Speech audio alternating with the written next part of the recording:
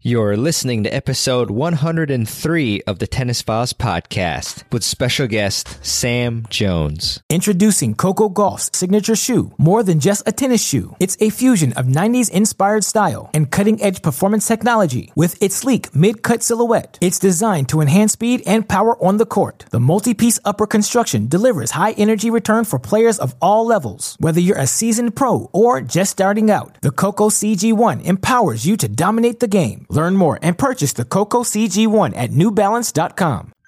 Welcome to the Tennis Files podcast, bringing you advice from the top minds in tennis to help you improve your game. And now, here's your host, Mirban Iranshad. Hey everyone, my name is Mirban Iranshad, and on the Tennis Files podcast, we interview top tennis experts, coaches, and players to help you improve your tennis game. And today we have a very interesting interview for you, and it's with Sam Jones, and he's actually a play tester at Tennis Express. And Tennis Express is a fantastic website where you can get a lot of tennis gear, shoes, rackets, etc. And I thought it would be really cool to interview a play tester. And so what I mean by a play tester is somebody who actually tests gear and then presents that information to you. So for example, Sam tests different rackets, different strings, and shoes as well. And it's a very cool job that I think would be very cool for you to learn about, to the ins and outs of what it's actually like to be a play tester, how much gear he tests, and whether he has 50 million rackets and strings in his basement or something like that. And we also, of course, get into tips for you all to help you choose the proper racket and strings and gear for you. So very interesting stuff. I've never interviewed a playtester before, but I've also always really appreciated all the effort that these playtesters put into their reviews, because a lot of times, especially when we're shopping online, we don't know exactly what string is right for us, but through reviews from both players and playtesters especially, who take a really deep dive into these different tennis rackets, strings, shoes, etc. That's how we often make our decisions. So you got to give it up to them. So I think you'll really enjoy this interview with Sam. And without further ado, here it is. Hey everyone, welcome to another fantastic episode of the Tennis Files podcast. I'm really excited to have Sam Jones, a playtester and content writer from Tennis Express, on the podcast today to talk about tennis gear and the life of a playtester. We've actually never had a playtester on the podcast, so I think that it's definitely going to be really interesting for everybody to listen in on, just the ins and outs of having that sort of pretty cool and I think rare job. But to give you a bit of background on Sam, as I mentioned, he is a content writer and playtester for Tennis Express, and he was also a 4-year member of the Southwestern University men's tennis team from 2001 to 2005. So I guess you're a couple years older than me, Sam, but not too much. I graduated in 2007, and Sam achieved all SCAC, which is the Southern Collegiate Athletic Conference status, his senior year, and then he began a 10-plus year coaching career. So Sam clearly has an extensive background in tennis. Sam was also certified as a master racket technician in 2011. So he also has some very good stringing skills here. And Sam has always been fascinated by new string and racket technologies and how they can help tennis players improve their games and avoid injuries. So that is very cool as well. And Sam, once again, thanks so much for coming onto the podcast. Mirban, thanks so much for having me. I'm really excited. Oh, anytime, Sam, anytime. And so first question for you here is everybody wants to know this, I think, for a playtester, but how much gear do you have stuffed in your house, in your closets, and everywhere else? Oh my gosh.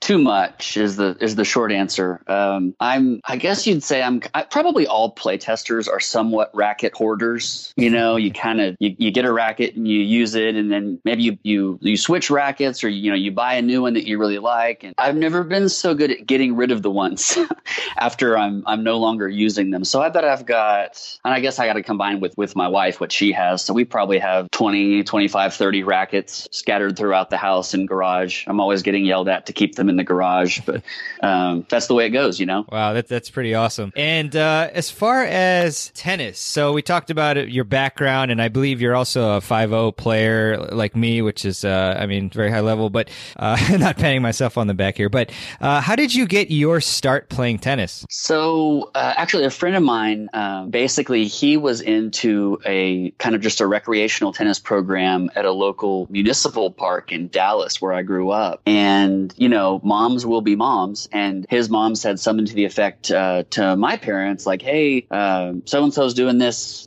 tennis clinic. He seems to really like it. The coaching is really good. You know, they're building kind of life skills through tennis, things that are very translatable. Why don't you get Sam and another one of y'all's friends to come out and do it with him? It's just twice a week, you know, about an hour class. And I did it. I went through it. It was probably like a 6-week session. And, you know, I kind of stopped for a while, actually went back to just normal stuff, you know, baseball when baseball season was going, basketball when basketball season was going. And it wasn't until maybe 4 or 5 months later where I just sort of remembered the tennis camps and the tennis classes that I had gone to. And I just really got the bug hard. I think this is going to date me a little bit, but I remember in 1995, I remember Agassi losing in the Wimbledon semifinals to Boris Becker. And I just remember that he lost. And that was the first tennis match that I ever remember, you know, sitting down somewhere. I think I was at a hotel and I saw that match was on TV and I was just captivated by it. So that was kind of I think that really set the hook in me. Like I just really was interested in, and then pretty much straight away, I was trying to figure out what racket is Agassi using. You know, he's using it's yellow and black. It looks like a bumblebee, you know, and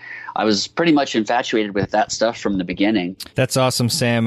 Great background there. And then with tennis gear in particular, what made you so interested in regards to tennis gear and equipment, as well as your tennis interest? I mean, I think some of this is kind of funny, but I believe, you know, I've played a little bit of golf in my life, but I feel like golfers, you know, if you're not driving the ball straight, obviously you can fix it with a new club. You know, you obviously can, okay, well, you know, I'm not able to hit the ball on the green. I need to spend $500 on a club. And I think, you know, you and I know this. The reality is I could buy Roger Federer's racket. And if I can't really generate any racket head speed, it's probably going to end badly for me. Mm-hmm. So I think in general, what I've appreciated about is like kind of sifting through, hey, this development in technology really can help, you know, the majority of players, or it can help a certain type of player. My boss has always said he's always been a believer that there's a racket out there for everyone, but just because a racket works for you or for me doesn't mean that it works for other people. It's a very personal thing. So I think that, and I love the marketing of it. You know, sometimes it can be dubious when you're trying to figure out if something is, you know, really a new technology. But I think more importantly, what I like about the technology is it's all driven to get people out and play tennis. And that's kind of my goal, is I want people to play tennis, because the way I see it, the more people that are playing tennis, the more popular it is, the better for the game overall. So that's kind of where I come from, as far as my obsession with technology and new gear and new equipment. Yeah, I really love that. I've had some other, I guess, tech-related individuals on the podcast, like Alan Iverson from Babolat and Preston Lemon from Wilson. And yeah, I think that I really love your outlook, Sam, because I think, you know, in the end, we should all be striving to get more people out there. It's just such a wonderful game with such a rich history. And it's also one of the healthiest and, in my opinion, safest sports as well, which is kind of why my parents got me into tennis, but I fell in love with it. And so really appreciate all that you're doing and your passion for the sport. So as far as your life as a play tester, in addition to being a content writer as well, work for Tennis Express, Sam, how did you actually end up becoming a play tester? So right out of college, I started teaching tennis, and I moved back to the Dallas area, and I started teaching tennis up there. And just pretty quickly, you know, I was at a T-Bar M Tennis Academy, and was traveling with juniors to tournaments throughout Texas, and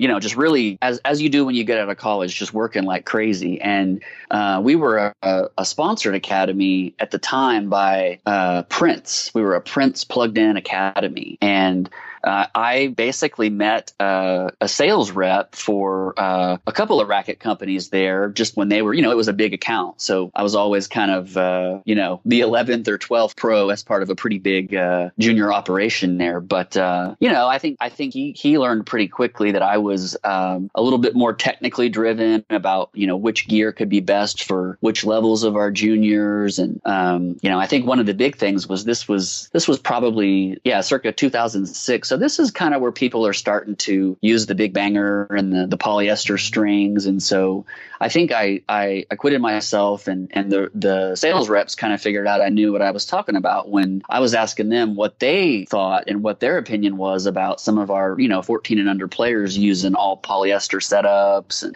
was that a good idea? And, I've kind of cultivated those relationships just over the years. I ended up moving back to Austin. And I don't know if you know, but, sales reps, sometimes the sales reps always seem to be the same guys. They just sort of change brands sometimes. It's just kind of it's a small world, tennis is. That is just as well as I do. But yeah, I just kind of kept in contact with these guys and, I'd shoot them an email and see what was going on. And then kind of from then on, kept in contact. And then when I saw this job posting at Tennis Express basically they were looking for somebody to kind of MC their racket reviews. The guy that was doing it was really good. He's like really good at team sales now. So they were looking for somebody like that. And I think I got a couple of really good recommendations from some sales reps out of Texas. Very cool. Very cool. Yeah. As you mentioned that, the playtester is kind of a small world, sales reps. I know that previous guest Preston Lemon, he actually was in the Babolat family and then he went to Wilson. But yeah, very, very cool stuff there. And I'm really glad that you got into this very cool type of job here. And we mentioned, Sam, that you do other things besides play testing gear and equipment. So can you kind of go into, perhaps like what exactly, is content writing and then maybe any other duties that you do at Tennis Express as well? Yeah, absolutely. So the play testing is how do you say it? Like the play testing part of the job is, it's easy because you're playing tennis, you're testing gear. Of course, I'm based in Texas, so it's really hot right now. So I guess maybe that's the only thing I'd have to complain about with the actual play testing. But I would say more of the bulk of my time is, we have so many products being released at really all times throughout the calendar year. We're talking new shoes, new strings. I'm not sure all of the listeners have any idea how many different sets of string there are out there in the world. It's a pretty incredible number,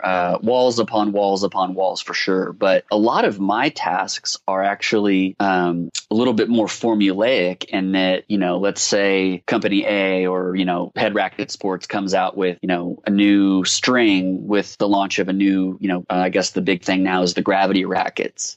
So basically my responsibility isn't just to review those rackets, written and video, but also to write the descriptions for all of the models, kind of do the research, get the assets from the manufacturers, check through the assets, make sure everything makes sense to me because it's really about telling a story. What I think a lot of with racket sports now, you have to kind of convince somebody why they need a new racket. And if I do a good job on the descriptions and I get, okay, well, this version's going to have this, it's going to be a little easier on your arm, or it's going to have this technology, it's going to be, a little bit crisper. So if you want something a little bit firmer, you got to go this direction. So a lot of it is more that, I guess you'd say data entry, but it's still the content I do is more, okay, why should someone buy a Blade 98 based on this description, And so a little bit, it sounds simple, but sometimes you're kind of scratching your head like, well, this is a really great racket. There's a lot of people out there that use a Blade 98 right now that pretty much no matter what I say, they're going to buy it, or pretty much no matter what I say, they're not going to buy it if they're not really a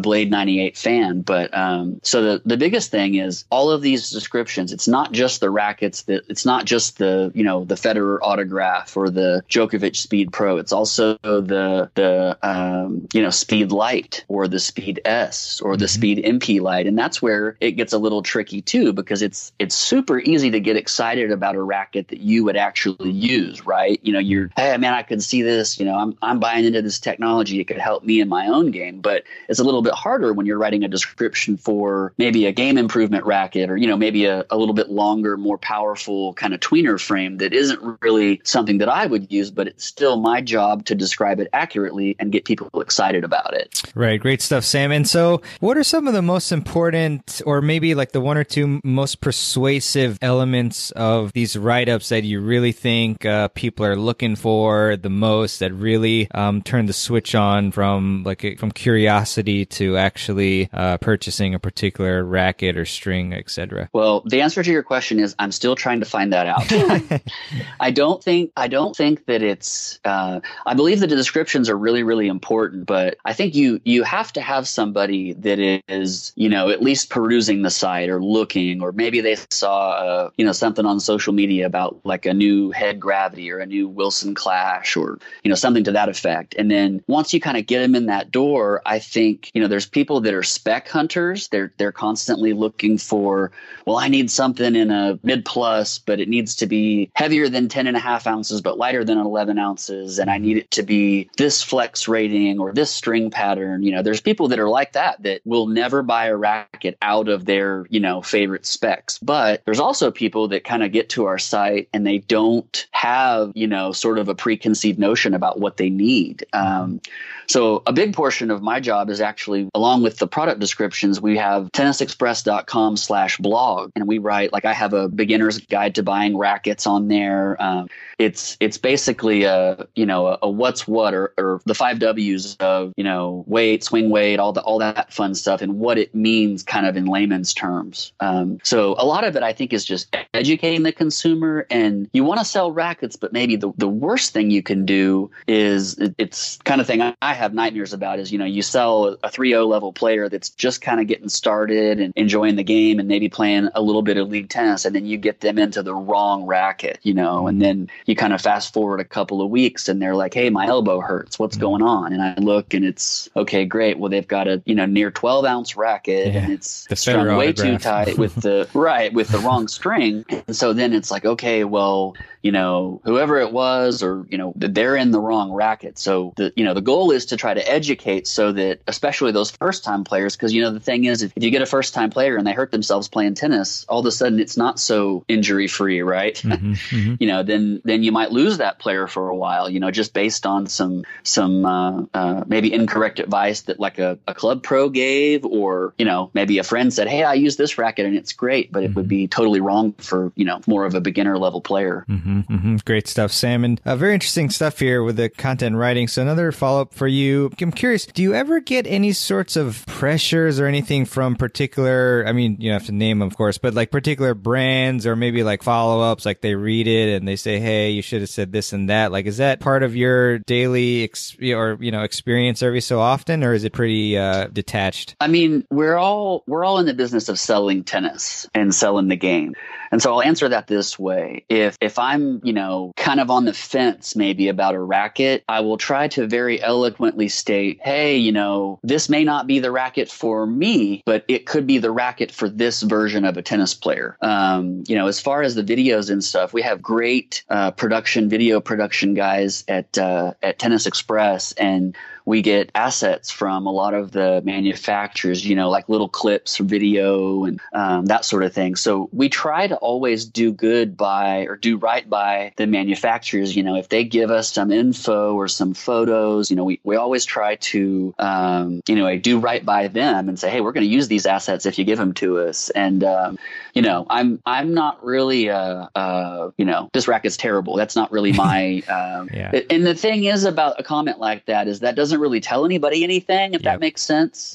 It's more about, well, why is this not for you? Or, why is this for somebody else? I lost my train of thought. But yeah, so it's really, it's not so much this racket's terrible, no one should use it. It's a lot more eloquent than that. It's, hey, if you are a 5.0 level player, then the Speed S might be a little too much racket for you. If you're, what I mean? It's so it's kind of that, touch and go. As far as, the manufacturers, at times will want to look at something, before you post it on YouTube, or I try to do it just just as a courtesy so that the manufacturers know we're using the assets that they give us. Like I couldn't imagine being a sales rep and I get, Sam from Tennis Express, the rackets ahead of time, and then the launch date comes and the rackets are collecting dust in the corner and no one's done anything or written anything or shot any videos. Right. That would be incredibly frustrating, I think. So I always try, really, really hard with when we get the gear ahead of time to try to have the reviews or at least a couple of the reviews shot. Like if it's a whole racket line that comes out, we want to try to do everything we can do. And of course that helps us as a store as well, having that content ready for the pre-sale date or, when the demos can ship, having a video about it just so people know, what's out there or what's coming soon and all the important dates. Awesome stuff, Sam. Appreciate that. And makes a lot of sense. And as far as being a play tester, so I'm sure that after even currently, people at this point listening to the podcast, they might think, oh, wow, I would love to be a play tester. I get exposed to testing out all this gear. Like, wow, what a life, But what are the qualifications or skills needed to become a play tester as far as you know? I think a lot of it is less. Everyone's going to think, oh, well, you need to have played the US Open and have ATP points. A lot of those guys, they're not as finicky as you might think. I mean, some are, but it's about being a tennis nerd, man.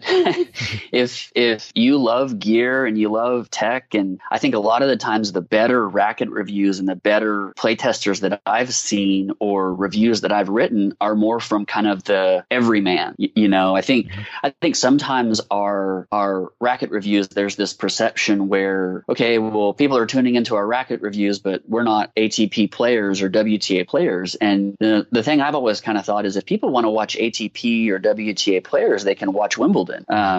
They're tuning into a review or they're reading a review because they kind of want to know what maybe a normal human thinks about, the new frame or, the new racket line that's come out. I think that and just be willing to put yourself out there and research and contact reps when you have questions. And that could be, just a club pro or, a stringer or, just kind of paying attention to all the information that's out there and maybe sifting through that. I think the really important thing for a playtester is that you can't just be set in your ways. You can have things that you gravitate towards that you might like, but you have to kind of go into any review, any product review and allow yourself to be convinced. Or just the same way, if we all have our favorites. If you love the Federer autograph or you love the Aero Pro, when you test a new version, you can't just, be giddy and, oh, well,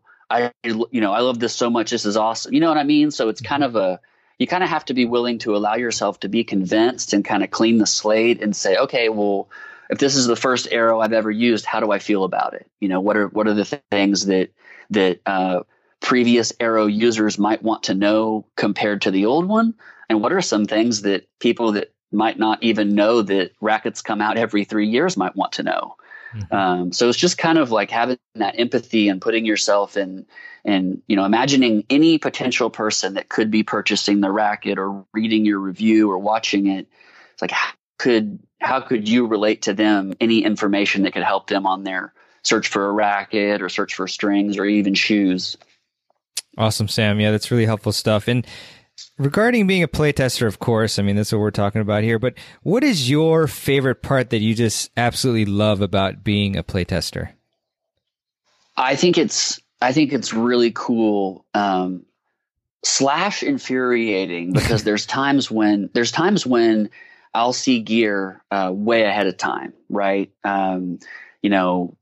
Most tennis rackets now, and I guess most consumer products in general, they'll have, like an iPhone, they'll have like a pre-sale date and then they'll have the day that they ship. Sure. And that's kind of the same story with rackets too. They'll announce a new, I think Head just announced, for example, like a new Gravity racket series is coming and the pre-sale was last week, but the ship date is next week. So, we had to, in order to have our content out in time, we had to have those rackets well in advance of both of those dates. So on the one hand, it's really, really cool to get to kind of be one of the first people to see the rackets and the retail paint and how they look. And I also, nerd in me loves to get them on the Babolat RDC and see, okay, well, they really dialed the swing weight up here, or, this is a lot more flexible than it used to be, et cetera, et cetera. But I think a difficult part of that is when I'm just playing tennis for fun. I got a group of guys that I play doubles with in Austin every Thursday night. And sometimes, I know stuff that's going to be on the market and I just hit with it and they're asking me questions about rackets. And I can sort of nod and wink and say, oh, well, maybe don't buy something yet, but you're also kind of so excited, but you're operating at a much different schedule really than, like when the ad comes out in Tennis Magazine about a new racket. I've probably hit the racket or, put it on the RDC. Like by the time you see the video, I'm probably sick of whatever racket the video is. So that in that way, it's really cool. And I definitely, the tennis nerd in me I nerd out and look at the new specs and the new pictures and everything. And then I'm like, great, I can't really tell anybody about this for 6 weeks.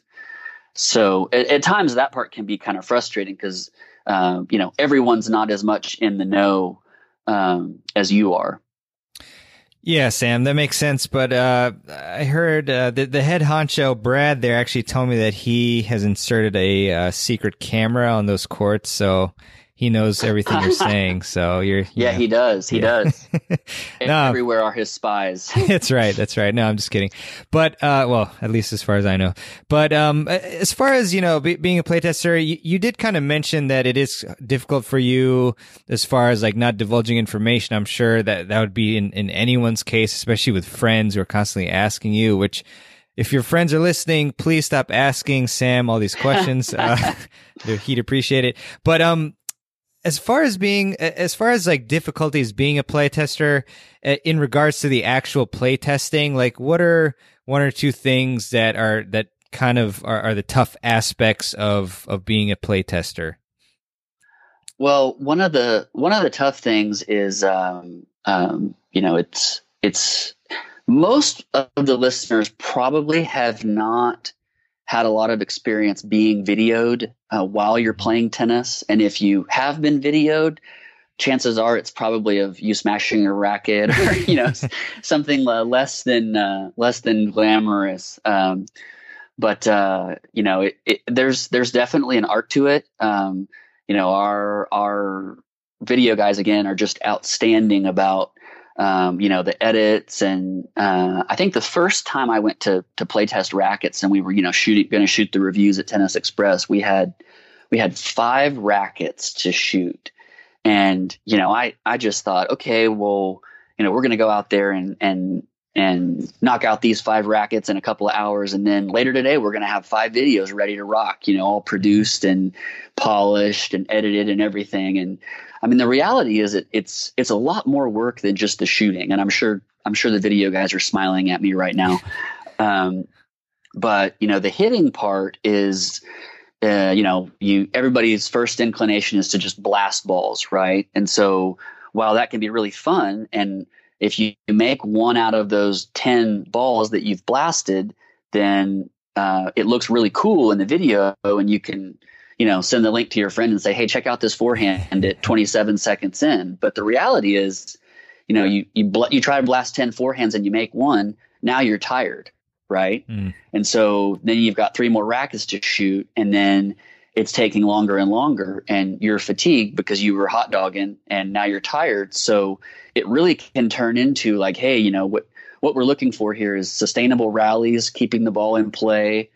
It sounds silly, but showing the consumer that, the Babolat Pure Drive can keep the ball in the court. It's not anybody that's played tennis, even at the highest level, knows that it's all about mistakes.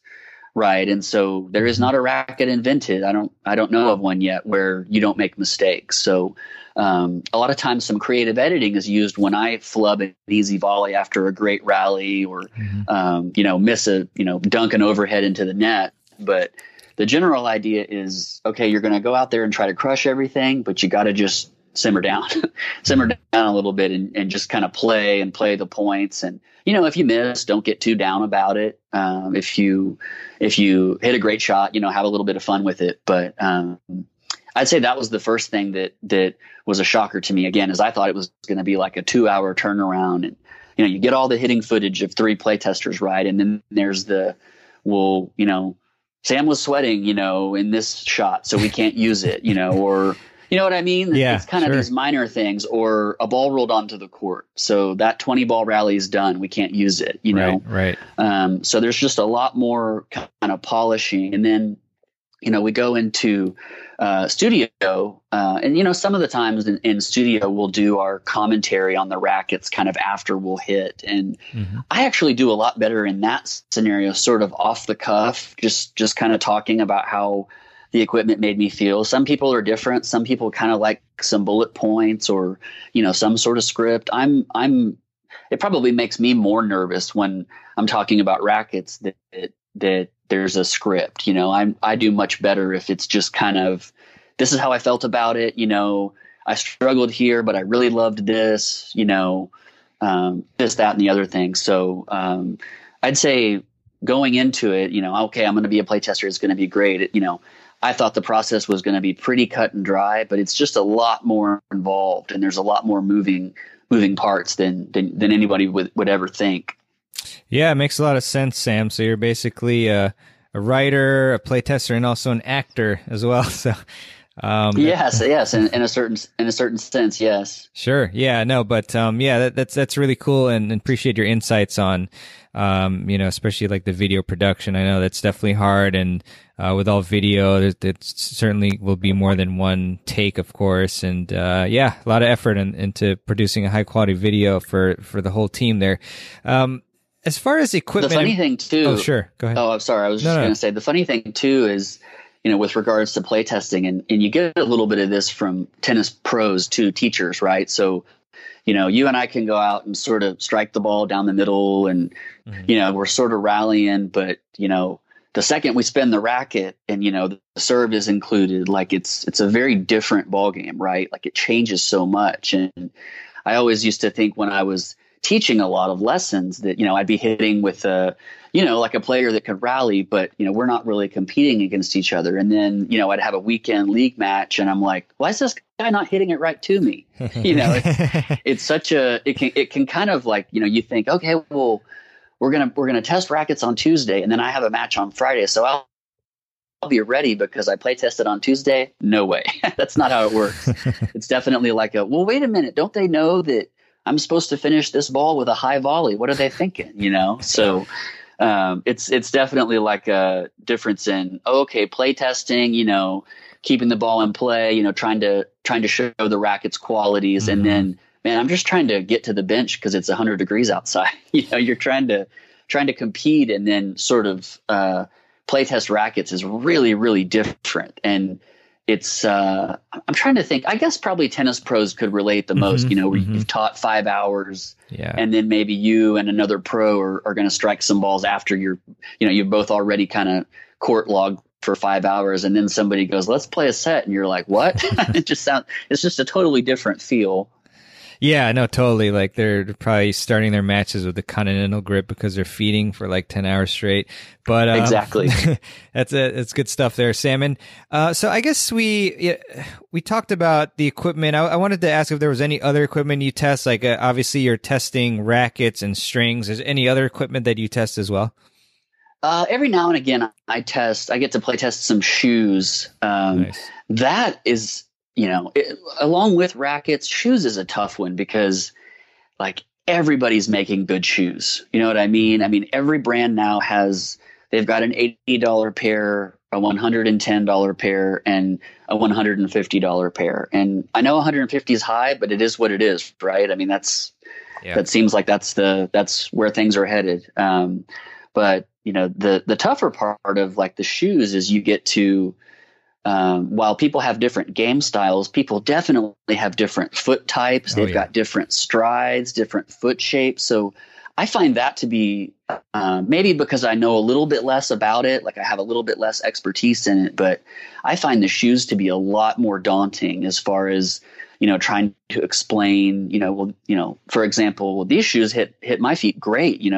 I wore them, the first time and played 5 sets and they're awesome, no blisters. And then, somebody reads that review and they're like, what were you wearing? These shoes cut my feet up like crazy. But yeah, the shoes are tough. They're it's cool. That's a fun part. I wear a lot of the playtest shoes. I'll wear them to play tennis in, but I also wear them to the gym, and for lack of a better word, just try to beat them up. And see how much they can take. How long the cushioning's lasting. How light they are, how nimble. When I was a kid, my mom. I didn't always have the greatest tennis gear, but the one thing my mom always said is you got to have good shoes. Yes. And so I routinely would have, Target shorts and a t-shirt on with Hanes socks, but then I'd have, like some Sanford shoes on or something, There you go. But I mean, that shoe technology is, we're talking about, think about the gap from Stan Smith's back in the day to now. I mean, it's pretty mind boggling. And I don't know, I might even say that the shoe technology rivals or maybe surpasses the racket technology changes because it's a totally different sport. The way these guys are moving right now. Yeah, for sure. Shoes are just so important. I mean, really, that's something you don't want to cheap out on because it can make the difference between actually even getting injured or not, depending on the shoe that you get. And you want to do the research, like Sam said, as far as what type of foot type do you have? Like, how do the sizes for the brand run, and et cetera, I guess. But yeah, good stuff there. And just curious about maybe some funny stories if you have any. I mean, do you have any I guess funny or weird stories, like when you were testing a particular piece of gear or equipment, something happened that was unexpected, something like that? Well, this was pretty funny. We were testing, we test indoors at, Westheimer Indoor Tennis Club and, in Houston, and they're real great to us and let us use courts. And, it's a really, really cool place, kind of, located right in the heart of Western Houston. And we were in there one time, shooting, things are going along, we've got a couple of rackets done. We're moving on to the next racket, and we're indoors, right? And then it starts raining. And you don't think of that as like being a big thing, but your mics, if the rain is hitting the structure, it really you really can hear it. It really changes some of the dynamics, and that's kind of one of the things you don't think about. And so I remember going back, and the guy who shoots it isn't always the same guy who's editing it. And Richard, one of our editors, one time we came back after the rain, and he's like, what was going on in there? What was that? It's like, yeah, well, we got halfway through the playtest and it just started pouring. I mean, it wasn't like a slow kind of middling rain. I mean, it was, raining sheets. And so it was really loud, the kind of thing where you almost wouldn't even drive because it's raining so hard. But it was so loud, and we could use the footage, but there's pretty much minimal audio. You can't, you kind of have to use the voiceover there, but right. That was one time. I always think it's funny. Every now and again, on a play test, one of us will just get wrong footed or, fly a ball into the back fence or something. And sometimes just off the cuff reactions, or like sometimes I'll be a big dope. And if I hit an overhead for a winner, I'll like pump my fist, and, the other playtester just rolls his eyes, and, I roll my eyes too. But I think a lot of that actually, it translates too. It's humanizing, right? And I think everybody gets excited when you just level a forehand return, or when you play a drop volley to perfection. Like, that's what makes tennis fun. So when we do those reviews, we want to try to keep it so that, obviously everybody knows there's production involved, but we want them to know that there's real people, and, we miss shots too, or, I think I hit a tweener during one of the play tests early on, and it was like the first take, and I know nobody will believe that, but it was the first take, and then I think I probably tried 3 or 4 more, and I'm like 0 for on them.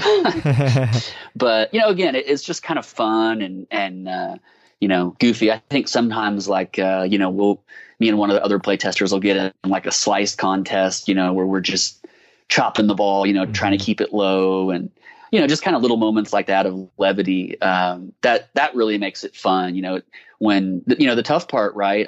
I know I'm rambling a little bit, but the tough part is when, you're not feeling great on the court. Like I tweaked my knee about a month ago, and it was tough because I'm like, man, my job's to get out there and test some of this gear, and we got all these rackets are starting to stack up, and so, you don't really think about that. Like, if you're a professional tennis player and you hurt your knee, you're not making money. Right. But, during that time when I hurt my knee, I was like really I was like, man, I'm not in the know. I don't, I haven't felt these new rackets. I don't really know what they feel like because I can't move that great. Introducing Coco Gauff's signature shoe. More than just a tennis shoe, it's a fusion of 90s inspired style and cutting-edge performance technology. With its sleek mid-cut silhouette, it's designed to enhance speed and power on the court. The multi-piece upper construction delivers high-energy return for players of all levels. Whether you're a seasoned pro or just starting out, the Coco CG1 empowers you to dominate the game. Learn more and purchase the Coco CG1 at NewBalance.com. So, the fun and levity, you can get hampered because we can still get hurt too. The older we get, the more we get hurt. Right. So, yeah. So that's a big part of it as well, is just trying to stay healthy. And, sometimes, I'm not hitting that great that day, or, I'm thinking about what I need to get at HEB, or, another one of our play testers is kind of, they've got an exam that day or something in school. So it's always like, hey, we got to refocus here. Sometimes, we'll serve and, like the old drill, right? You make the serve and then you make your return and then the point starts. And so many times during play tests, or not so many times, but at times it's like a mental battle. Like, okay, Sam, all you got to do is spin this serve in, and I'll miss the serve, and then I'll miss 4 in a row, and then I'll make the serve, and then the returner will miss. And, it's just kind of like, it's like, hey, we got to get our stuff together here. Time's a ticking.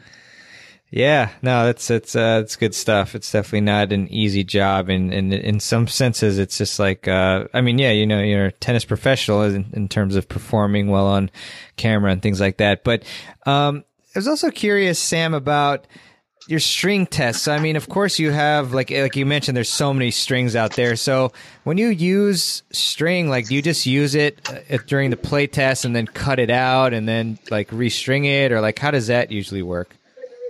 So I can't speak to what the other guys or playtesters do, but I have a stringer in my garage. So if I am stringing at my own rackets, I'll try to leave the strings in there. I have since my gear obsession began, I've never been a leave the strings in the racket until they break guy, for a couple of reasons. I feel like a lot of the copolyester strings, they probably have a shelf life of, you string it up, you're probably talking about, 15 to 20 hours, maybe a little on the higher end, sometimes with some strings, maybe on the lower end.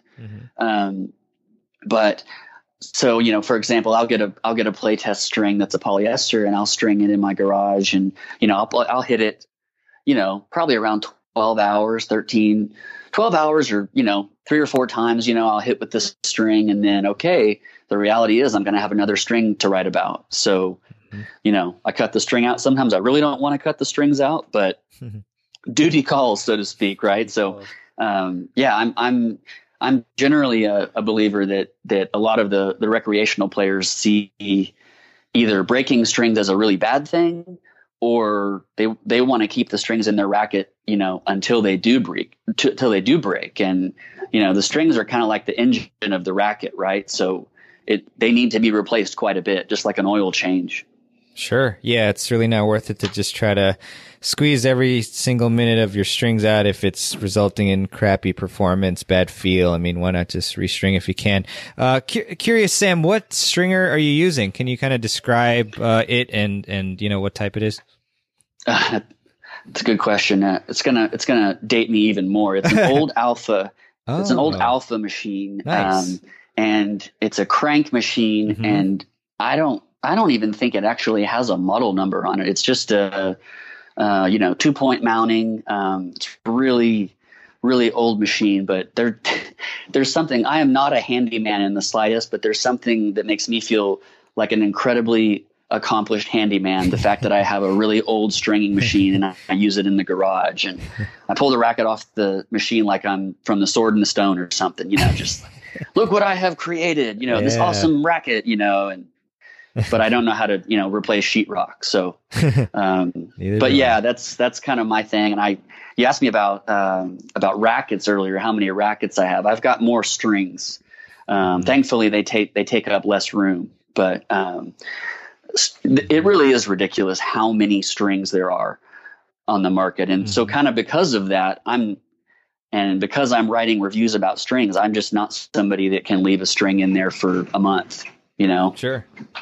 That makes sense. So I got one more question for you as far as play testing, and then I want to ask you a few gear questions if that works. But so I know we talked about the qualities of a play tester, but let's say somebody right now is thinking, man, I want to become a play tester, let's do this, right? So if somebody wanted to do that, what advice would you give them? What would they need to do to try to break through and actually become a play tester? Well, they could email me. There you go. They can email me. It's samj@tennisexpress.com. And then, I think a lot of the tough things is that at first, people say, yeah, I'll test stuff.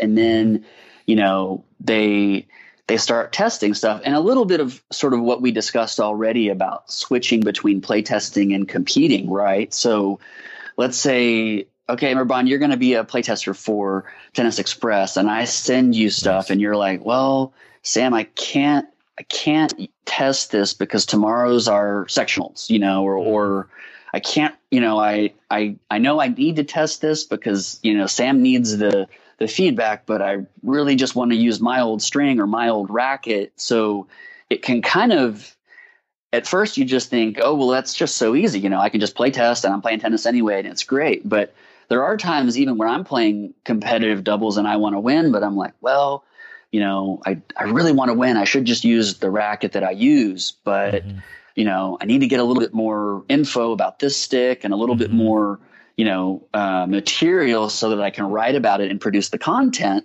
So I'm like, well, I guess if I was playing for money, maybe I'd use my favorite racket, but since, this is just this, I mean, that's the biggest thing I'd say is, people that play a lot of tennis, the odds are they're pretty competitive. And so they're not going to be the ones who are like the Monday before a tournament. Yeah, I'll test that. Or so then you kind of run into, well, who wants the playtest gear that will actually follow through, right?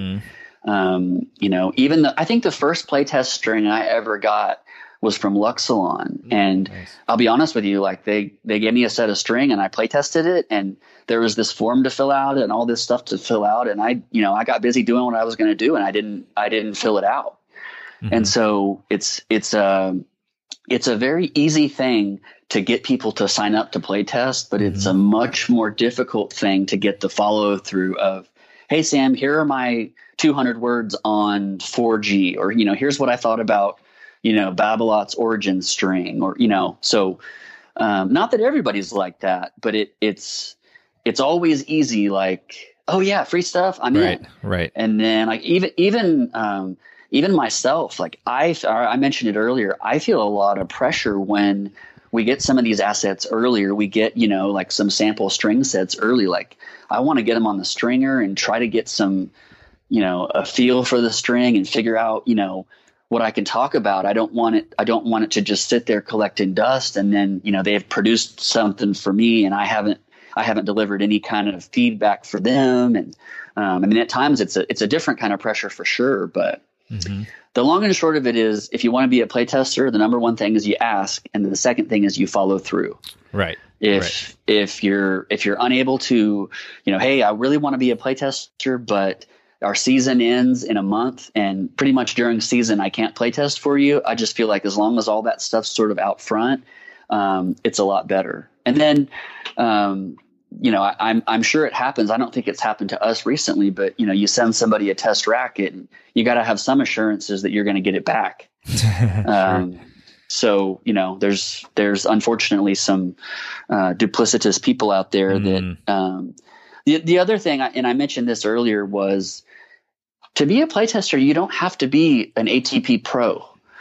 And a lot of times when people inquire about being a playtester, they exalt this unbelievable playing career. And I'm like, why are you testing rackets from us? Just call Wilson. If you're that good, they'll send it to you. Right. So I think it's, you'd be surprised. I'm an aspiring junior and I've achieved, this ranking in Northwest Houston, or, there's all this stuff, and you're trying to sift through like, okay, well, students and kids have a lot of stuff going on. It's great that they want to play test, but if we're gonna dish, stuff out there, we've got deadlines to meet. Like I mentioned earlier, pre-sale dates and shipping dates. Like we want to try to have that content out as close to that date as possible. And if we've got unreliable play testers, that's a lot harder to do. For sure. And these play testers, I mean, are they always going to be local to you, or do you do something where like they just put it on their own site or something like that? No, we've got a couple of playtesters that contribute, and they're offsite. One of them is based in Idaho, and he's been doing rackets for us for a long time. And I actually, we're always looking for, reliable playtesters, that can produce content. It's nice if they have their own stringer, right? Because if you've got your own stringer, then you can string the racket at no cost. So if you think about it, even if I furnished you with some string, but you don't have a stringer, you're still technically paying to play test because you've got to pay somebody to string it. So with rackets, I guess it's a little different, but yeah, I mean, we're always looking for reliable playtesters. There's so much gear and so many strings and so many rackets coming out all of the time, every which way. Awesome. Well, there you go, guys. Wow, that's so cool. So I definitely think I'm going to be trying to test some more gear. Actually got a sweet new camera, so I'm going to put out some YouTube videos about, of course, just helping everybody improve their game in addition to this great podcast with Sam here. But Sam, as far as the brands out there, and I mean, you don't have to name the names. You could if you want, but I'm going to ask you, what brands out there do you think are really producing some of the best quality rackets and strings and maybe apparel too, like just maybe some suggestions that we should maybe gravitate towards, at least initially when looking at these types of products? So I love the recent trend in making rackets that are a little bit more comfortable, on the arm, a little more user friendly. Your Graphene 360 from Head.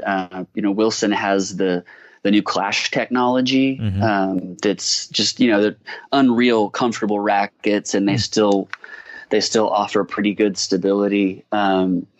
I think another brand that, two brands that have kind of been coming on, well, Babolat, obviously, they're still Babolat. I mean, I'll say this, I think even Babolat that has, historically, I feel like people have said are on the firmer side of things, as far as like a pure drive or a pure arrow. The flex ratings haven't changed all that much, but I do feel like those rackets are more comfortable than in years past. So that's a really good sign. And then kind of two of the smaller ones, Yonex. If you've paid any attention to pro tennis, they have really stepped up, and they're, a lot of the younger American players are playing Yonex.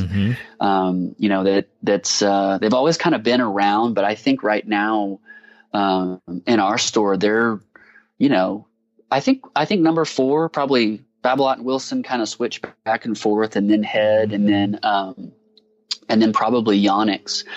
And then one of the cool things about Tennis Express, a lot of local clubs will have your Wilson and your Babolat and your Head, but a lot of the smaller brands, like Vocal and Technofiber and Pacific, some of these brands that make really, really nice products, but you just don't see them like in your pro shops.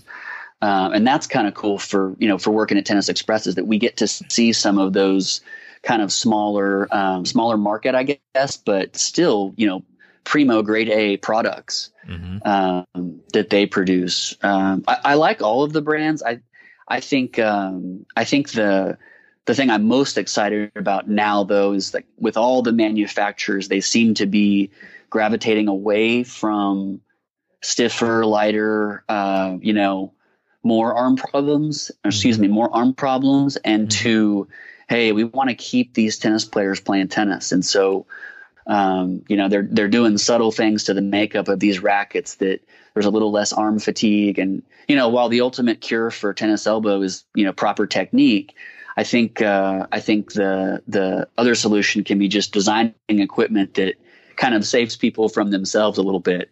So they're, if they're overswinging, maybe there's a little bit more dampening, a little bit more comfort built in. Right. I know that was very politically correct, not picking a favorite brand. So no, that was good. That was good. You named some of the best ones out there that I definitely agree with, and some that have been on the podcast. So great stuff, Sam. And I know you mentioned some gear, but I'm curious about any new gear that you can actually, I'm being like your friends now, but basically any gear that I guess you can already disclose that either is already out, but new that you've recently tested or you're going to test, anything like that we should be excited about. So we have be on the lookout. I'll say this. I can neither confirm nor deny the presence of, no, just kidding. I'll say this, from Wilson, they just had their Clash release, but they're also about to update, the most popular racket on the Pro Tour. And I think anybody can probably deduce what that is. If they do just a little bit of Getty image searching or turning on the TV, but, we have hit them, the new versions. They're very sharp. If you know what I'm saying, very sharp. And they got a really cool look to them, and that should be around, I think, just prior to the US Open. I want to say we should be getting some teasers in the next, probably next week, nice, about this racket that I can neither confirm nor deny exists. But really cool stuff. It's got a great look to it. So Wilson is definitely going to be updating one of their most popular Pro Tour lines, and it's also a really popular model in the college game as well. Sweet. Very cool. Appreciate that, Sam. So as far as the approach for selecting, let's go with rackets and strings. Well, I know they might be kind of different perhaps, but can you give us a general approach that we should take just so that it can kind of help cut down, any time and any pains that people normally experience in spending hundreds of hours on trying to find the perfect string or racket? So the two biggest things for me are that if you're going to use a polyester or a copolyester string, racket head speed has to be the prerequisite. Okay. So if you're taking a college course in, topspin forehands, and you haven't taken the racket head speed course, then you're going to have a really hard time going to the 201 level for the topspin course, right? So you have to, that is the prerequisite. If you cannot make the strings move on the racket, then polyester strings aren't really going to do much for you. And you're probably using the wrong string, and your arm's probably going to be barking at you. That's the first thing that I'd say. The second thing is that there's a general rule I try to go by, and that's that if you're using a pretty flexible racket, most of the time a flexible racket's going to be like a thinner beam. If you're using a more flexible racket, then you can use stiffer strings, right? I think what I would really try to avoid is, let's not use a very stiff racket with a very stiff string at a very high tension. That's kind of like the three X's in a row. That's probably bad news. Unless you make your living with ATP prize money, then you don't have to listen to the podcast. you don't have to listen to Sam. Yeah, you still should. You're right. But you don't have to listen to Sam on his soapbox. But, and then I touched on it a little bit earlier. nowadays there are more and more monofilaments that don't contain polyester, right? So you've got Babolat Origin is one. It's kind of a unique feel. Like it's harder to describe. I'd almost just say, spend the $16 on a set and try it. If you've played polyester and your arm doesn't agree with it, but you don't want to, saw through multi-filament strings really fast. Babolat Origin's a good one. Head FXP Tour. A lot of the manufacturers are now kind of sort of like they did with tweener rackets in the mid 90s. They started making these rackets that were more usable by more game styles and ability levels. Now some of the manufacturers have strings coming out that are they have a little bit of polyester in them, but they also have multi-filaments and polyurethane. It's a bunch of big words, but basically they're searching for, that right mixture for players that maybe need some control and durability from polyester, but they still need some comfort as well. Another example, like Diadem has a string, Evolution, Ashaway, Monogut ZX is a polyester-free monofilament, and they're not for everybody. But I think it's just the manufacturers. They're trying to give options to players that, like I said, they may love Rafael Nadal's string, but their arm may not. So, you're trying to find that right combination to keep them healthy and keep them playing, and still, happy with the feel of the equipment. Awesome. The last thing I'll say on string is that I said it earlier is that breaking strings is not a bad thing. And so I see from time to time, hey, I'm playing 5 hours a day and this string only lasts me 3 weeks. And to which I say, well, that's kind of what it should do. I mean, if you're playing 5 hours a day, Monday through Friday, at summer camps, I think you'd be hard pressed to string your racket with steel cable and it lasts that long. I mean, that's kind of what people don't understand is that when you're hitting tennis balls and you're swinging at a pretty quick rate of speed, unless you're shanking the ball, the strings are taking the beating, right?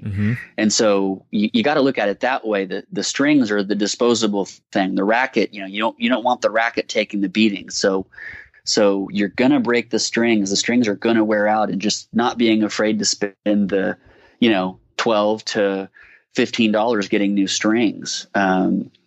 We spend, however much, $200 on a new racket, once every couple of years, and then we leave the same set of string in there for 6 months. That's just not, that's not good math. Yeah.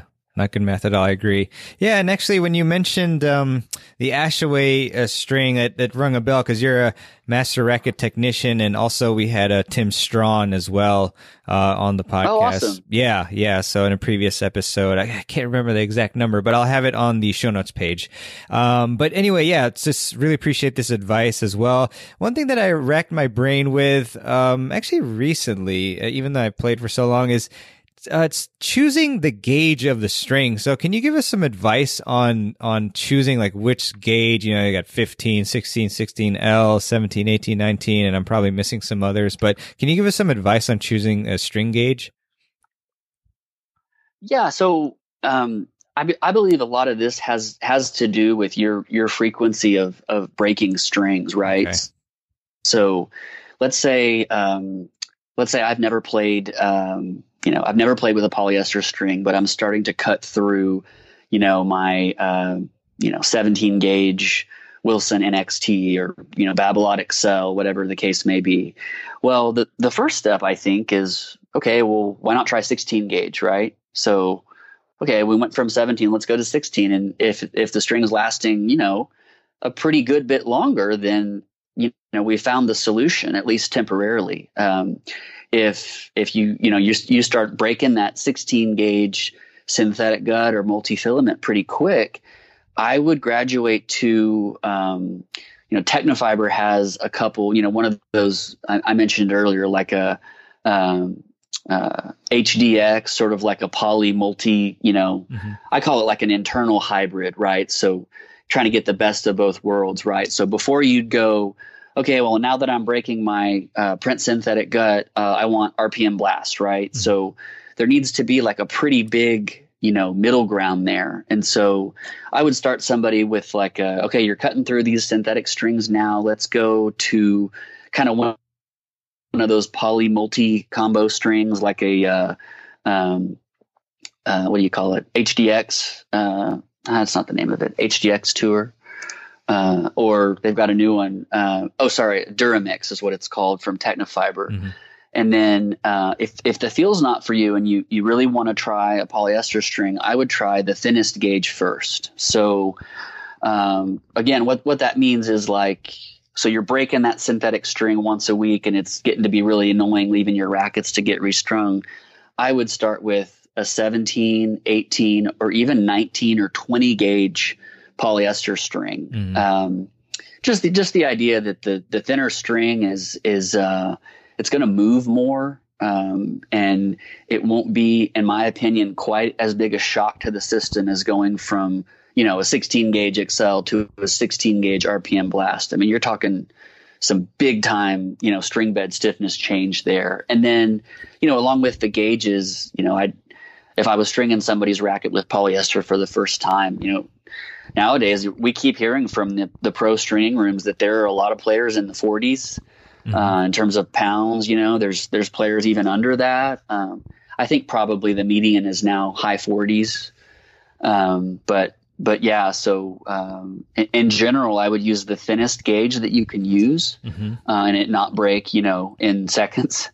And then if you are really cutting through the thicker multi-filament or synthetic gut strings, maybe at first try a really thin gauge polyester and dial that tension down pretty good, mm-hmm. Just to allow yourself like some time to get used to the different feel. And the biggest mistake is, okay, I'm changing from synthetic gut to poly, I'll string it at the same tension. So mm-hmm. then you're trying a brand new material, which is kind of designed to not have any give at the same tension. That's going to be a big time shock to the arm. But yeah. we default too much, in my opinion, to the 16 gauge, the 17 gauge. Mm-hmm. Even I think Rafa might use like a 15 gauge. But last time I checked, I don't know of too many people that hit a ball quite like that. So yeah, the polyesters, especially thinnest gauge, that's not just that you're not just carbon through. And then, with multis, with a thinner gauge string, you're going to get more bite, you're going to get more power, you're going to get more spin. So, I had a guy not that long ago when I was teaching tennis. Once a year, he'd get his racket strung with natural gut, and he hit the ball very flat. Mm-hmm. And so that's what he did. He got his racket strung once a year. He's probably a solid 4 or 5 level player, but I wasn't going to try to put him into anything. He loves natural gut, so he spends a little bit more on it, but he only gets his racket strung once a year. He keeps his racket in his house, so the tension hold is really good. So for him, that works. You kind of, I feel like sometimes we're so quick to look to the pro tour for what they're using, but those guys, they play tennis for a living. So, we need a little bit more help than that. Even myself included. Sometimes I get, borderline obsessed with polyesters, and I'm like, well, I'm like a 4.75 in TRP. So maybe it's time to, use some hybrids or use some softer strings. Sure. No, great stuff. Appreciate that. Random question for you. This is kind of like almost like a stringing quiz, but it's really like there's no right answer. It's just your preference. I just have like 4 random strings near me. I want to just see like what your preference is. So I've got the what the hell? Solinco Hyper G. I've got Solinco Tour Bite. And these are both 17 gauge. And then I've got Cyclone 17 gauge, and then I've got the Cyclone Tour, but that's a 16 gauge. I was just curious if you have any preferences, and I may or may not use the first one that you mentioned. That's your favorite first. Cool. You're talking about Vocal Cyclone, right? Yeah, sorry, Vocal. Yeah. So Vocal Cyclone and Vocal Cyclone Tour are incredibly underrated strings, mm-hmm. and the prices are really, really good. Yeah. Vocal Cyclone is going to play a little firmer than Cyclone Tour. Mm-hmm. You know what I was talking about a second ago with somebody that wants to try a polyester string for the first time, like Cyclone Tour is a really good option. Gotcha. I think it's maybe like around $10. But it's Cyclone Tour, and you said you're like a 5.0 or like pretty competitive. If you're a pretty good ball striker, you might string both of those on a little bit on the tighter side for a poly, just because they're going to have a little bit more power potential than like a ALU power. As far as Hyper G, I don't have tons of experience with it, but I know that it's supposed to be a little bit on the softer end compared to Tour Bite. Not a soft string.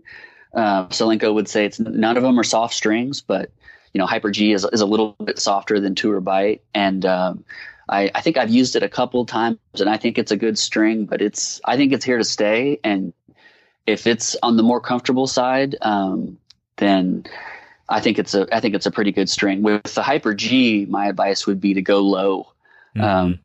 You probably remember this. They used to say with copoly strings to do 10% less. Yep. And now I've seen it's either from Solenko or from somebody else, maybe more like 12 to 15% lower. So I think Hyper G might be one that I'd be below 50 on. What string pattern are you using, or what racket combo? That's another huge thing. question. If it's a way open pattern, then you might go a little tighter. But if it's like a 16-18, you might go a little tighter. But if it's more like a head Prestige or something with a really dense pattern, I'd go maybe even mid 40s just to start out with. Yeah, no, I appreciate that. That's a great point there. Yeah, I actually use a 16x20 Pure Aero VS. So. Oh, nice. Yeah, it's a very nice racket. Yeah, it is. So, great advice there. I appreciate that. And maybe one last question for you before kind of some closing remarks and questions. But how often would you say we should upgrade our rackets? And I can give you some parameters. Let's say we play 3 to 4 times a week, a couple hours each of those sessions. And maybe like rough estimates, because I have a friend, like you mentioned in the beginning. I have a buddy, he'll go unnamed. I probably already outed him, but he's played with the same sticks for like 15 years. So I'm just curious, how often we should upgrade our rackets given those parameters. So I think in the past, I still believe the biggest innovation that we've had in rackets, has probably been graphite.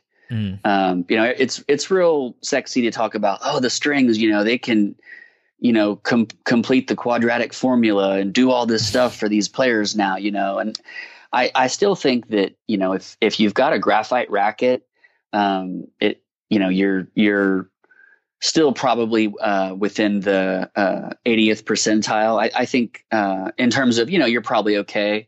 I think the one thing that has changed a lot in the game is that, it used to be very common for, you go to a tournament and any one of these players has a racket that's over 12 ounces, even with graphite. And now I think you're seeing a lot more of it. And even as I get older, like, I grew up playing with a 95 square inch head, and I think I was goofing around the other day and kind of trying to hit with one. And I'm like, I just can't do this. I can't do it.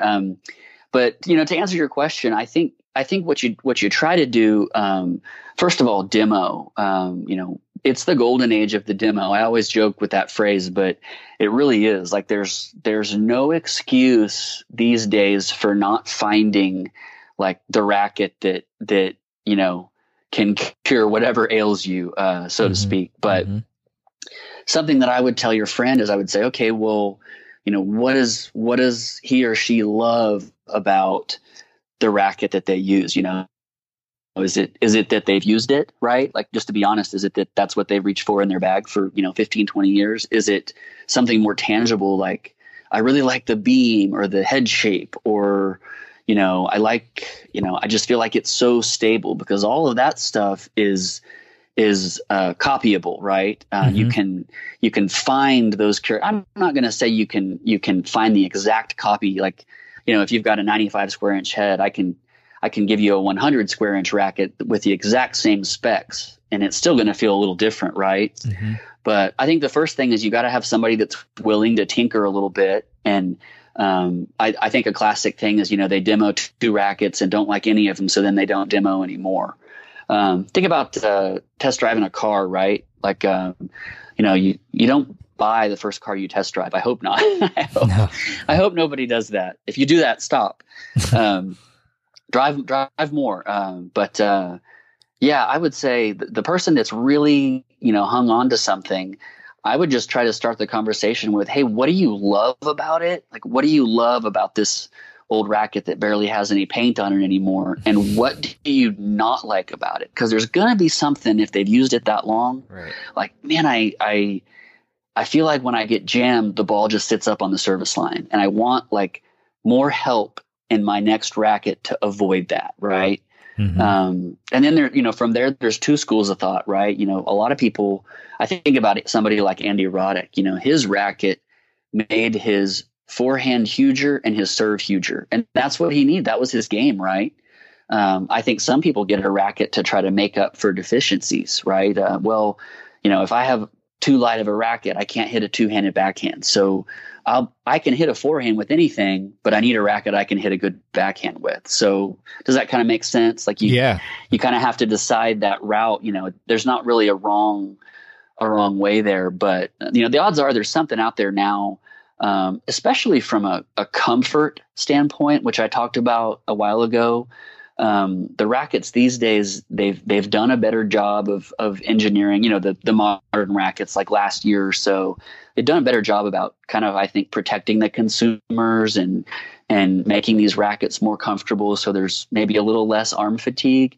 Mm-hmm. And that's something that I think, somebody that hasn't switched in a long time would surely notice. Mm-hmm. Mm-hmm. Great advice. I really appreciate that, Sam.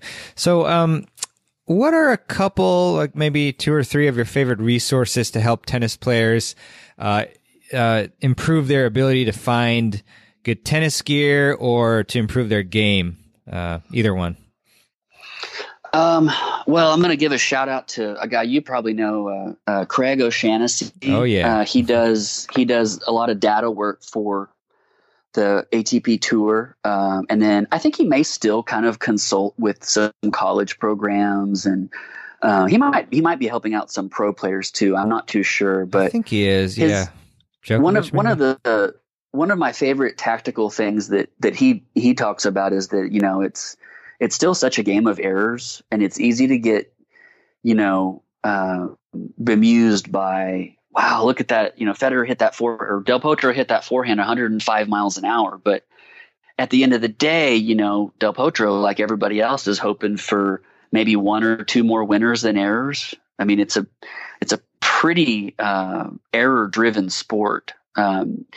Craig has this thing. He basically was like, a couple years ago, I think it was Novak, and he finished number 1 in the world. And he said he won 51% of the points, and he's number 1 in the world. That he played 50, he won 51% of the points he played last year, and he was number 1 in the world. So all of us rec players that are like, I want to win 75% of the points, that's just impossible. Yeah, that's just not the way it works. And it's older now, and but Brad Gilbert has a great book about that. Just winning ugly, and a lot of the times, and I'm sure you've experienced this too. You go on the court and your strokes look better than the other guy. You're fitter, and sure. And then 10 minutes later, you find yourself down 3-6, and you're like, I don't know what's going on here. What's happening? And what's happening is probably that person is making you play bad. And so I think a lot of that the other thing from Craig that I always loved is he says that you are not the most important person on the court. And I think that's a really good, hey, this isn't golf. Like, you're trying to beat someone. So if you're my forehand's my best shot when I hit it cross court. And if you're just going to do that and keep losing, then that's not really smart tennis. Like if the other guy's if the other guy's a lefty and his 2-handed backhand up the line is killing you, like, you got to pay attention to that stuff. Mm-hmm. And then I can kind of go on the deep dive. Like, I don't know if you're familiar with tennisplayer.net, Mm-hmm. you know, all the high speed dartfish footage and, that software is very fascinating stuff. I think the caution there, right, is making sure that, you know, that recreational or even competitive players, making sure that they know the difference between a style system. You know, like there's commonalities between all the top pros, but there's also like some subtle style things, and maybe not trying to mimic the style, but more trying to mimic the essentials of what makes, you know, Federer's forehand incredible, or, you know, that sort of thing. Right. Awesome. Yeah, I guess, and then I watch a lot of tennis. I think for the most part, the tennis commentators do a pretty good job. Sam, so great stuff. But where can we go to learn more about Tennis Express and connect with Tennis Express and also you as well? So tennisexpress.com is our main site. We have a pretty new revamped blog set up at tennisexpress.com/blog. And we're going to be expanding into more, you know, kind of educational stuff about, you know, for example, you know, there's a difference between buying a racket for the very first time versus somebody that's had a bunch of rackets and, you know, they kind of know more about what they're searching for. We have a lot of resources at tennisexpress.com. We have a new compare feature that you can use for rackets and shoes. We mentioned earlier just about different foot types, and that kind of allows you to compare, you know, narrow it down to two models, and you can look and see, you know, this one's more breathable, but this one's lighter, you know, just to kind of help you shop. There are so many products out there. I think that the name of the game now is helping people narrow down what they're looking for. We also have the filters that can help you with your racket search. If you're searching for, you know, a racket that's less than 11 ounces, or, you know, between 10 and a half and 11 ounces, you know, you can just click that filter at the side of the page and it'll, you know, populate with just those weights. So that kind of helps you, again, sift through all the, you know, hundreds of rackets that are out there. I can be reached on my email. It's samj@tennisexpress.com. And then, you know, for all our video content and reviews, we have our YouTube channel, Tennis Express. So you can search us, subscribe, just like everyone subscribed to this podcast. Yeah, thank you. And yeah, we've been posting a little bit more content lately, like with gear guides. You know, we try to do gear guides for Wimbledon and all the Grand Slams. And then Chris Werman, he does all our shoe previews, and he does a really good job of kind of helping people see the new technologies that are coming out as far as footwear goes. Awesome stuff. It's real quick too, because we talked about trying rackets and whatnot. You have some sort of demo program, right? Like, how does that work? Tennis Express, we have a really nice demo program. You heard me earlier in the podcast say this is the golden age of the demo. So you can select up to 4 different demo rackets, and you can keep them for a week. The demos are complimentary. All you got to do is pay the round trip shipping, which starts at $17.99 for 2-day delivery, and then we'll include a prepaid shipping label so you can ship them back. The demoing rackets is so important, and then, you know, demoing rackets, if you get the racket and it's not the string that you like, then you need to get the string in there that you like. I mean, it's really the only way to do it now, is just to help you figure out. I mean, you're looking at probably 20, maybe more models from each brand, you know, in that performance line. So very quickly you're at 100 rackets. So even just, you know, like I always tell someone it's a great idea to demo 4 completely different rackets. Like, if you have no idea, demo 4 completely different rackets, and then the ones you hate, you know that's probably not one for you, and you can kind of narrow your search from there. Awesome, Sam. And last question for you. I always close with this one, at least unless I forget to. What is one key tip that you can give our audience to help them improve their tennis games? I think it's something that I see a lot. It's not as much X's and O's as it is about preparation. I think, you know, we're getting into the summer, and a lot of the times I got a comment this morning that such and such grip didn't work in the humidity in Florida. And I think what I would say is this time of year, pretty much all these humid climates where the temperature is going to approach, 90s or triple digits, wristbands, you got to have them, towel, you got to have them, and, replacing overgrips. You got to have that stuff. They even have, like powder and stuff now that can kind of help keep your hands dry. But there is no worse feeling, I think, as a competitive tennis player than when you're about to serve and you feel like the racket might fly right out of your hand. Yeah. So, I mean, it gets back to preparation, but, wristbands, having that stuff in your bag, it's super important. And then obviously, as everybody can tell from the videos, my cheeks are always red. So sunscreen. There you go.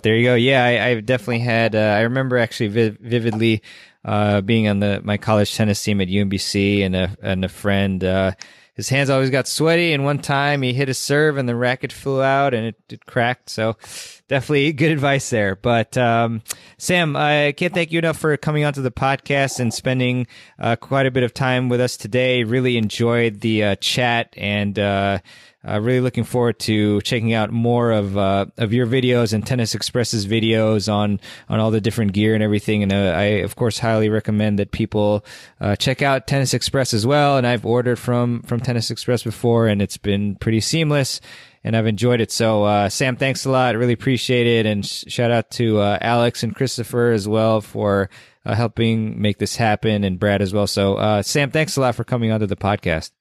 Hey, thank you so much for having me. Let's do it again. For sure. Awesome. Thanks, Sam. All right. I hope you really enjoyed my interview with Sam Jones from Tennis Express. And again, big shout out to Chris as well as Christopher, who's another member of the Tennis Express team, Alex and Brad over there for all their support and having arranged this interview. I really appreciate it. And I really would appreciate it if you would subscribe to the Tennis Files podcast. And you can do that by going to your favorite podcast app, searching for the Tennis Files podcast, and then hitting that big juicy subscribe button. For iTunes, you can actually go to tennisfiles.com/iTunes, and then you'll be linked straight to the show where you can subscribe there. And of course, all the links that were mentioned on today's show will be on the show notes page at tennisfiles.com/103. And you should definitely check out the show notes page, because I also have for you a free $5 gift card thanks to Tennis Express. And so if you go to tennisfiles.com/103 and you scroll down to the links, you will see that gift card offer right there. So just click that, sign up real quick. It only takes 2 seconds, and then you'll get your gift card. So again, really appreciate you listening to this show. And what I want to do next is introduce a quote, as I often like to do at the end of the show. And this one is by Walt Disney. I've had actually a few quotes from him, very legendary individual. And he said, "It's kind of fun to do the impossible." And I agree. It's very fun and healthy to try to implement stretch goals into your life, to really dream the impossible. Sometimes you might think it's impossible, but as shown by, for example, the Wimbledon final, we never thought that we'd see it go to a fifth set 12-all. I mean, these just legends of the game. Federer playing. He's almost 38. He's going to be 38 in August. And what a match that was. And I actually recently bought a little, I don't know what to call it, like a block poster type thing. And it's on my desk. And this quote says, "Dream it, wish it, do it." And I look at that a lot to help motivate me, especially if I'm kind of feeling lazy. I kind of look at that, and then I remember all the goals that I have and what I want to accomplish. And it's really powerful for me. So that's kind of why I give you these quotes once in a while. Actually, after I meditate every single morning, I also post on my Instagram stories a quote that I get, and it's actually from the Calm app, because I meditate through Calm, which is a fantastic app. Really, really suggest that you check that one out. I'm not getting any kickbacks or anything from them, but it's just a fantastic app. And yeah, big fan of that. And also with my Instagram page, if you'd like to follow me, you can just search tennis_files. So that's TENNIS_FILES. Files, and that would be cool. So I'll follow you back. Anyways, thank you so much for listening to another episode of the Tennis Files podcast. I will continue to bring you the best content that I can to help you improve your game, as well as interesting interviews and so forth, like the one I did today. And wishing you all the best. Keep getting out there every day that you can, and pick something before you go out there. Have a plan to improve a certain aspect of your tennis game. It can just be one aspect. Work hard on it, master it, and your game will skyrocket. So, all right. With that, I wish you a great week, month, and year, and we'll see you on the next episode of the Tennis Files podcast. Take care. Thanks for listening to the Tennis Files podcast. For more tips to help you improve your tennis game, visit tennisfiles.com.